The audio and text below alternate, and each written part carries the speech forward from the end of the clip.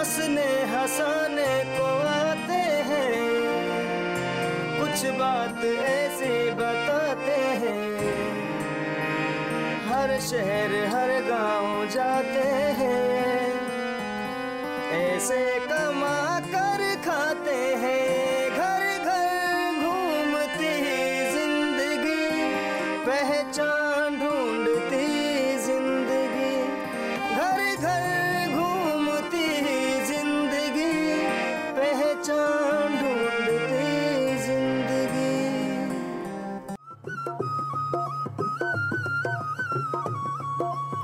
अस्सलाम वालेकुम, नमस्कार श्रोताओं। जब मैं छोटा था तो जब भी हमारे गांव में हॉस्पिटल से डॉक्टरों की टीम आती थी तो गांव के सभी बच्चे दुबक जाते थे, यानी कि छुप जाते थे और कहते थे कि नस्तर लगाने वाले आ गए। क्या आप भी ऐसा ही करते थे? हाँ साथियों, जिसको पहले नस्तर बोलते थे वो आज क्या है? खैर कोई बात नहीं, मैं बता देता हूँ। जो आज आंगनवाड़ी, एएनएम, आशा बहन जी तीनों मिलकर बच्चों को और गर्भवती महिलाओं को टीका लगाती हैं, उन्हीं को पहले नस्तर लगाने के नाम से जानते थे गांव में। साथियों, पहले कोई भी माँ अपने बच्चों को ये टीके नहीं लगवाती थी, लेकिन समय के साथ लोग जागरूक हुए हैं और आज कोई भी बच्चा नहीं दुबकता और हर माँ स्वयं अपने बच्चे को टीकाकरण करवाने के लिए लेकर जाती है केंद्र पर। ज़्यादातर बच्चों को 100% टीके लगते हैं। ये टीके बच्चों को कई जानलेवा बीमारियों से बचाते हैं। कहते हैं ना, टीकाकरण अपनाना है, बीमारी को दूर भगाना है। लेकिन साथियों, अफसोस की बात यह है कि अभी भी हमारे मेवात में रहने वाले बहरूपीय समुदाय के बच्चों को एक भी टीका नहीं लगता। जब मैंने इस समुदाय की महिलाओं से बात की तो उन्होंने कहा कि हमने अपने बच्चों के और गर्भ के समय एक भी टीका नहीं लगवाया, जबकि सरकार ने स्वास्थ्य संबंधी काफ़ी स्कीमें चला रखी है, जैसे संस्थागत डिलीवरी, यानी कि हॉस्पिटल में ही डिलीवरी हो, डिलीवरी वैन, गर्भ से लेकर जन्म तक माँ और बच्चा स्वस्थ रहे उसके लिए टीकाकरण। लेकिन आज भी इस समुदाय की महिलाओं की डिलीवरी घर पर ही होती है। हाँ, यदि किसी को ज़्यादा परेशानी होती है तो तभी हॉस्पिटल लेकर जाया जाता है, वो भी अपने खर्चे पर। डिलीवरी वैन तक की जानकारी नहीं है। अल्फाज मेवात FM 107.8 की सीरीज़ घर घर घूमती ज़िंदगी में अब तक आपने साथियों काफ़ी सरकारी स्कीमों के बारे में जाना कि बहरूपीय समुदाय को इनका फ़ायदा मिल रहा है या नहीं, और ये समुदाय इन स्कीमों के बारे में जानकारी के अभाव में कितनी परेशानियों का सामना कर रहा है। इस सीरीज में साथियों आप अपने दोस्त सौराब खान के साथ जान रहे हैं इस समुदाय के अलग अलग पन्नों के बारे में। तो फिर आज मिलकर जानेंगे कि स्वास्थ्य संबंधी सरकार द्वारा चलाई जा रही स्कीमों के बारे में। बहरूपीय समुदाय के लोग कितने जागरूक हैं और इन्हें इनका कितना फ़ायदा मिल रहा है या नहीं। श्रोताओं, जहां स्वास्थ्य की बात हो और स्वच्छ अभियान की बात ना हो तो बात अधूरी ही रहती है। कहते हैं ना कि स्वच्छता के बगैर हम स्वस्थ नहीं रह सकते। तो एक कविता मैं आपको सुनाता हूं जो कि स्वच्छ अभियान से जुड़ी है। स्वच्छ होगा भारत सारा, स्वस्थ होगा देश हमारा। स्वच्छ होगा भारत सारा, स्वस्थ होगा देश हमारा। मिलजुल कर हम काम करेंगे, देश का ऊंचा नाम करेंगे। मिलजुल कर हम काम करेंगे, देश का ऊंचा नाम करेंगे। घर घर खुशहाली होगी, रात नहीं कोई काली होगी। बेटा बेटी एक समान, फिर चमकेगा हिंदुस्तान। बेटा बेटी एक समान, फिर चमकेगा हिंदुस्तान। आओ मिलकर करें विचार, साफ सुथरा हो हमारा घर द्वार। आओ मिलकर करें विचार, साफ सुथरा हो हमारा घर द्वार। स्वच्छ होगा भारत सारा, स्वस्थ होगा देश हमारा।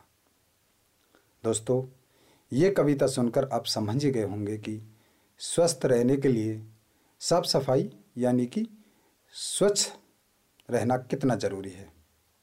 इसीलिए हमें अपने घर, मोहल्ले, सभी जगह साफ सफाई रखना बेहद ज़रूरी है।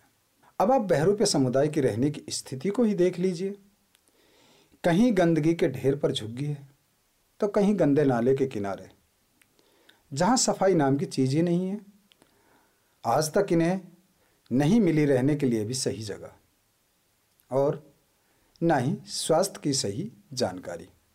दोस्तों, इस बीच में कितनी दिक्कतों का सामना कर रहे हैं बहरूपे समुदाय के लोग। वाकई में सोचने की बात है। आप आगे बढ़ते हैं और सुनते हैं ये गाना जिसमें बहरूपे समुदाय के बारे में बताया गया है। मेरे गांव में मेरी गली में फेरा लगाया रे, बहरूपिया आया रे, बहरूपिया आया रे।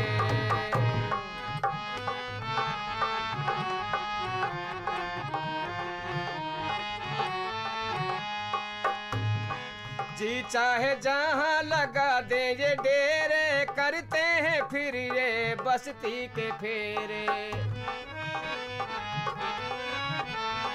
जी चाहे जहाँ लगा दे ये डेरे, करते हैं फिर ये बस्ती के फेरे। घर घर से मांगा और पेट पाला, जीवन बिताते हैं, जीवन बिताया है, बहरूपिया आया है, बहरूपिया आया है। साथियों, अभी आपने ये गाना सुना जिससे बहरूपे समुदाय के बारे में जाना।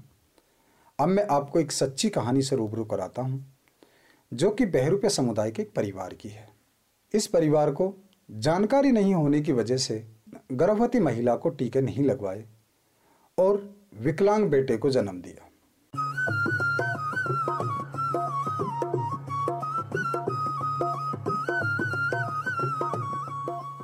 श्रोताओं, ये कहानी फिरोजपुर झिरका की है। यह कस्बा दिल्ली अलवर मेन हाईवे पर बसा हुआ है। इस कस्बे के पश्चिम में अरावली पर्वत है जो कि इस कस्बे की खूबसूरती में चार चांद लगाता है। फिरोजपुर झिरका की मिठाइयाँ पूरे मेवात में प्रसिद्ध हैं। इसी कस्बे की शिव कॉलोनी में रहती हैं पार्वती जी, जो कि बहरूपे समुदाय से हैं और विधवा हैं। पार्वती जी की उम्र लगभग 50 साल है। उनके 4 बेटे और 2 बेटियां हैं। 2 बेटियों की और 2 बेटों की उन्होंने शादी कर दी है। पार्वती जी पढ़ी लिखी नहीं है। उनके जिन 2 बेटों की शादी नहीं हुई है उनमें एक बेटा विकलांग है जो ना सही चल सकता है और ना ही सही बोल पाता है, जिनका नाम है अनूप। अनूप की उम्र लगभग 13 साल है। जब मैंने पार्वती से जाना कि ये बेटा आपका जन्म से ही ऐसा है या फिर बाद में दिक्कत हुई है, तो पार्वती ने बताया कि ये जन्म से ऐसा ही पैदा हुआ और आज तक ऐसा ही है और मैं इसकी वजह से बहुत परेशान रहती हूँ। अभी तो मैं इसकी देखभाल करती हूँ, लेकिन मेरे मरने के बाद इसकी क्या स्थिति होगी, मुझे हमेशा यही फिक्र होती है।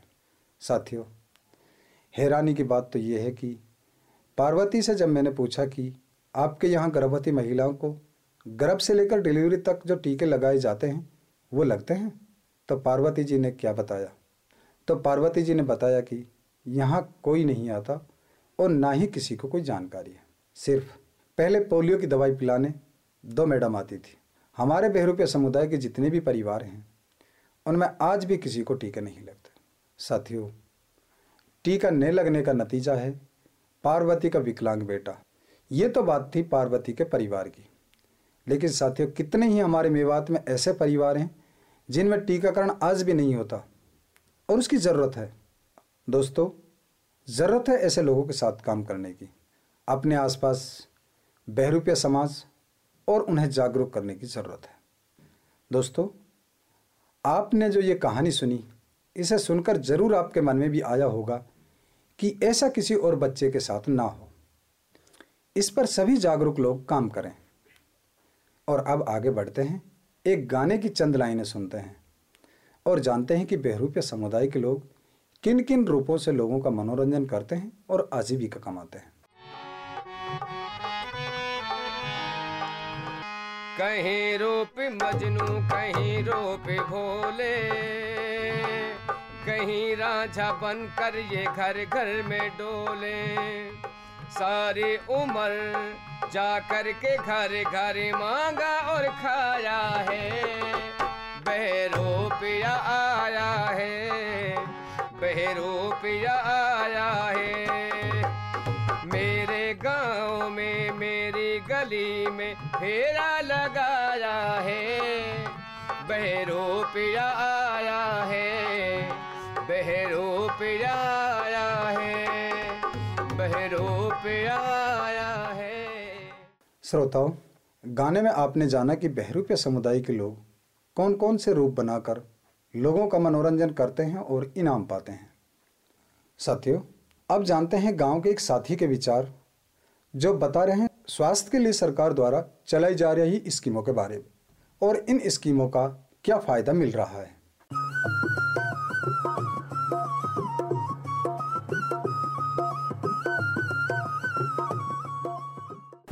आप अपना नाम बताओ।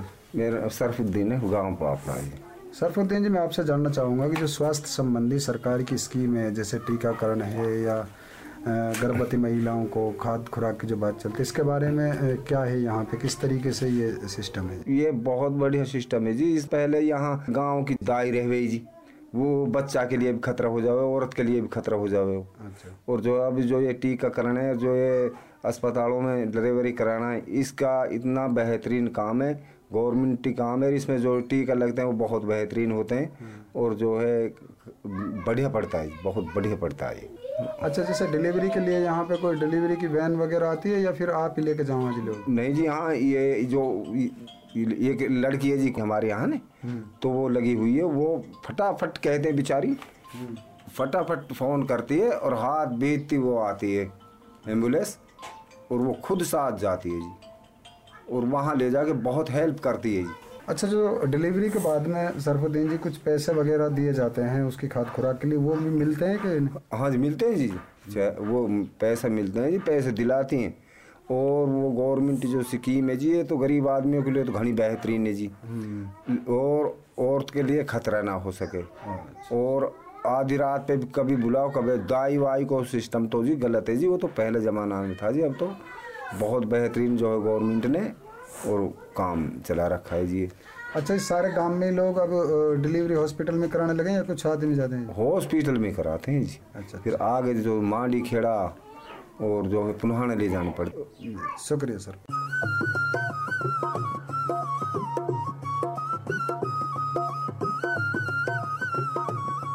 साथियों, ये थे सरफुद्दीन जी पापड़ा गांव से, जिन्होंने स्वास्थ्य संबंधी सरकारी स्कीमों के बारे में बताया और उन्होंने बताया कि इन स्कीमों से क्या फ़ायदे मिल रहे हैं। अब हम आगे बात करते हैं बहरूपिया समुदाय की एक महिला से और जानते हैं कि टीकाकरण और सरकार की जो दूसरी स्वास्थ्य संबंधी स्कीमें हैं उनके बारे में वो क्या जानकारी रखती हैं।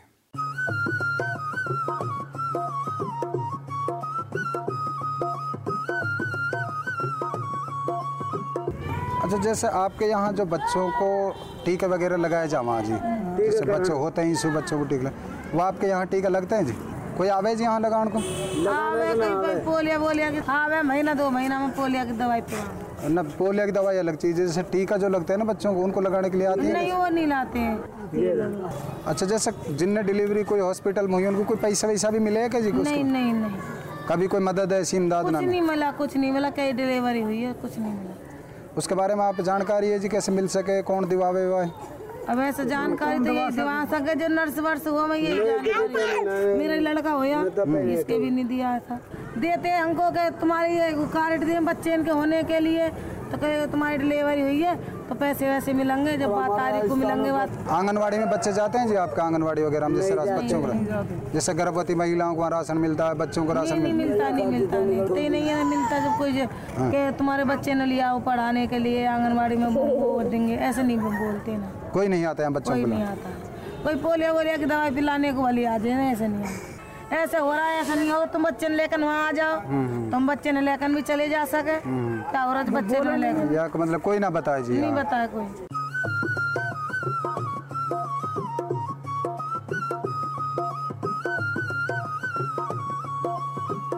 दोस्तों, अभी आपने बहरूपिया समुदाय की इस महिला से जाना कि टीकाकरण और दूसरी स्वास्थ्य संबंधी सरकारी स्कीमों की क्या जानकारी है उन्हें, और उन्होंने इतने अच्छे तरीके से बताया कि सिर्फ पोलियो की खुराक ही यहाँ पे पिलाने के लिए 2 मैडम आती थी और अब कोई नहीं आता। हमें सरकार की जो भी स्वास्थ्य संबंधी स्कीमें हैं उनके बारे में इससे ज़्यादा और कुछ जानकारी नहीं है, और ना ही इन स्कीमों का उन्हें कोई फ़ायदा मिला है। अब हम आगे बढ़ते हैं और बात करते हैं आशा बहन जी से।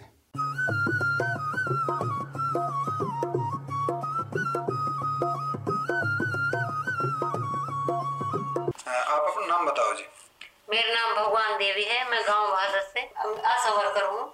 अच्छा, आशा वर्कर हैं आप। तो जो गांव स्तर पर सरकार द्वारा जो भी महिलाओं और बच्चों के स्वास्थ्य के लिए जो स्कीमें चलाई जा रही है, उनका बेहतर स्वास्थ्य हो, उनके बारे में महिला और बच्चों के लिए जैसे कि अब ये सरकार ने ये चला रखे कि डिलीवरी हॉस्पिटल में ही कराएं, तो ये बहुत वो है। शुरू में तो हमको बहुत दिक्कत आई थी, लोग लेकर नहीं जाते थे हॉस्पिटल में, और ये समझते थे कि हॉस्पिटल गलत है जाना, और जैसे हमारे समाज को से कि वहाँ बेद भी होगी, और हम गांव में ही डिलीवरी करवाना पसंद करते थे यहाँ, और हम घर घर जाकर समझाना पड़ता था। लेकिन अब लोग इतने जागरूक हो चुके हैं कि उनको आशा वर्कर की भी इतनी वो नहीं होती है, वो मान लो आशा वर्कर भी नहीं जाएगी तो खुद ही लेके चले जाएंगे। अच्छा, घर डिलीवरी कराने में और हॉस्पिटल डिलीवरी कराने में क्या फायदा है? ये जी, ये घर पर डिलीवरी होती है उसमें तो नहीं तो सफाई का ध्यान जी रखता, टेटनस वगैरह या कुछ भी होने को माँ और बच्चे की जान को खतरा होता है। और जैसे डिलीवरी कराती है तो गंदे कपड़े ले लिए घर से ही, और जैसे दाई आई हाथ साफ नहीं किए उसने, ना वो ब्लाउज पहने, और वैसे ही अपने डिलीवरी करा दी, तो उसमें फिर बच्चे का नाल आया उसको काटा, तो उसके जरिए फिर जो टेटनस के होने के चांस रहते हैं। और जी हॉस्पिटल में तो अपने सफाई भी रहती है। और अच्छा, अगर टीकाकरण की हम बात करें जी, तो जो इसे गर्भधारण से लेकर डिलीवरी तक या बच्चों को, इससे ये कैसे लगवाते हैं जी आप?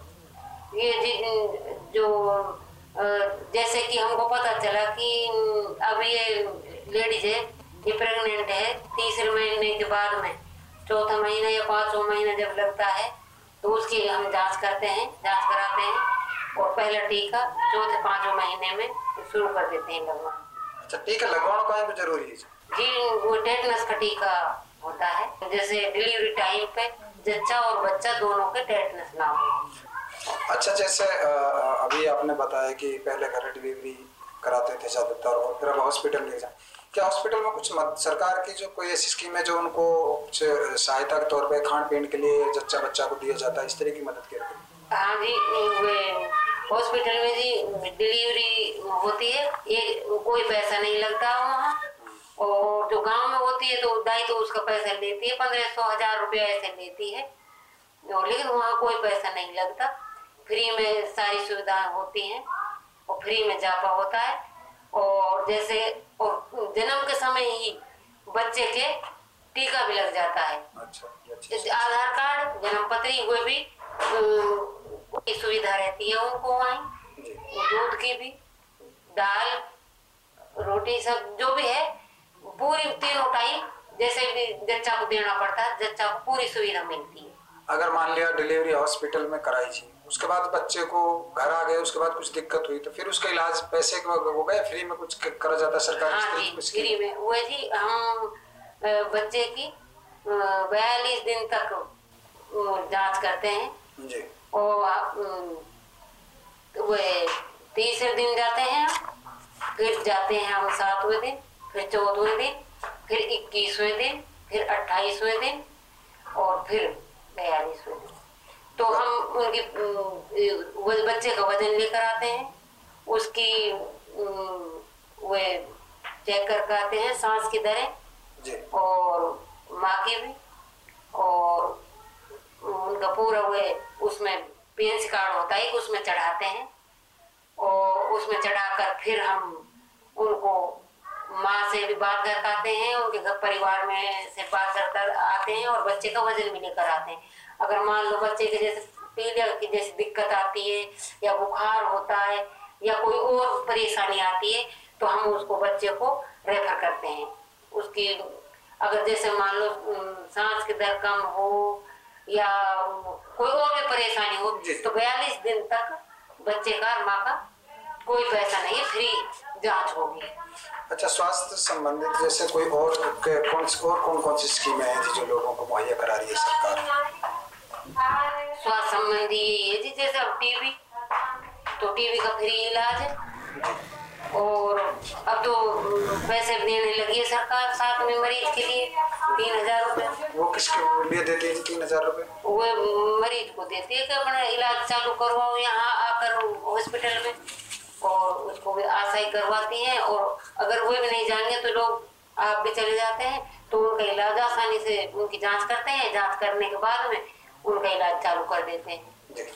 अच्छा, जैसे ये वैन वगैरह आती हैं जो हॉस्पिटल से डिलीवरी वैन वगैरह, उसकी कैसी सर्विस होती है और आपका क्या रोल होता है जिसमें?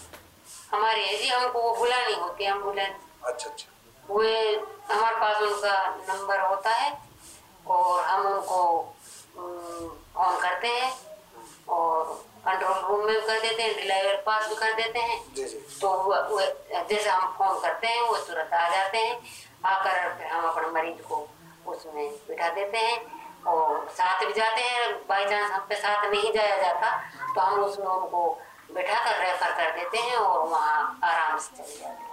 अच्छा, ये जो डिलीवरी वैन वगैरह की सुविधा 24 घंटा होती है? 24 घंटा होती है।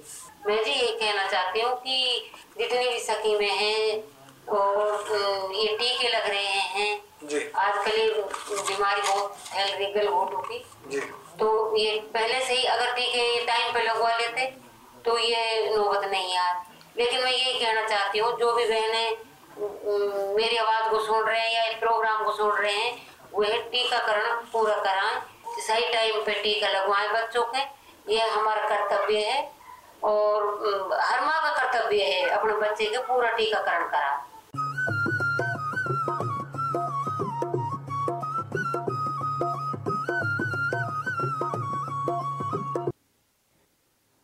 श्रोताओं, ये थी आशा बहन जी जिन्होंने बताया कि टीकाकरण, हॉस्पिटल में डिलीवरी, इन सब में हमें पहले बहुत मेहनत करनी पड़ती थी और लोगों को घर घर जागरूक करना होता था। लेकिन अब लोग जागरूक हुए हैं और स्वयं इस पर ध्यान देने लगे हैं। जन्म प्रमाण पत्र, मृत्यु प्रमाण पत्र, टीकाकरण, अपनी बेटी अपना धन जैसी अनेकों सुविधाएं सरकार दे रही है जिनका लोगों को फायदा भी मिल रहा है। आज के घर घर घूमती जिंदगी के एपिसोड 7 में आपने इन सभी स्कीमों के बारे में जाना कि बहरूपिया समाज जानकारी के अभाव में इन सभी से किस तरह से वंचित है। साथियों, आप भी अगर और जानकारी चाहते हैं तो हमारे फ़ोन पर संपर्क कर सकते हैं। हमारा नंबर 98 131 64 542। अब वक्त हुआ है आपसे विदा लेने का। सभी साथियों को अस्सलाम वालेकुम, नमस्कार, खुदा हाफिज़।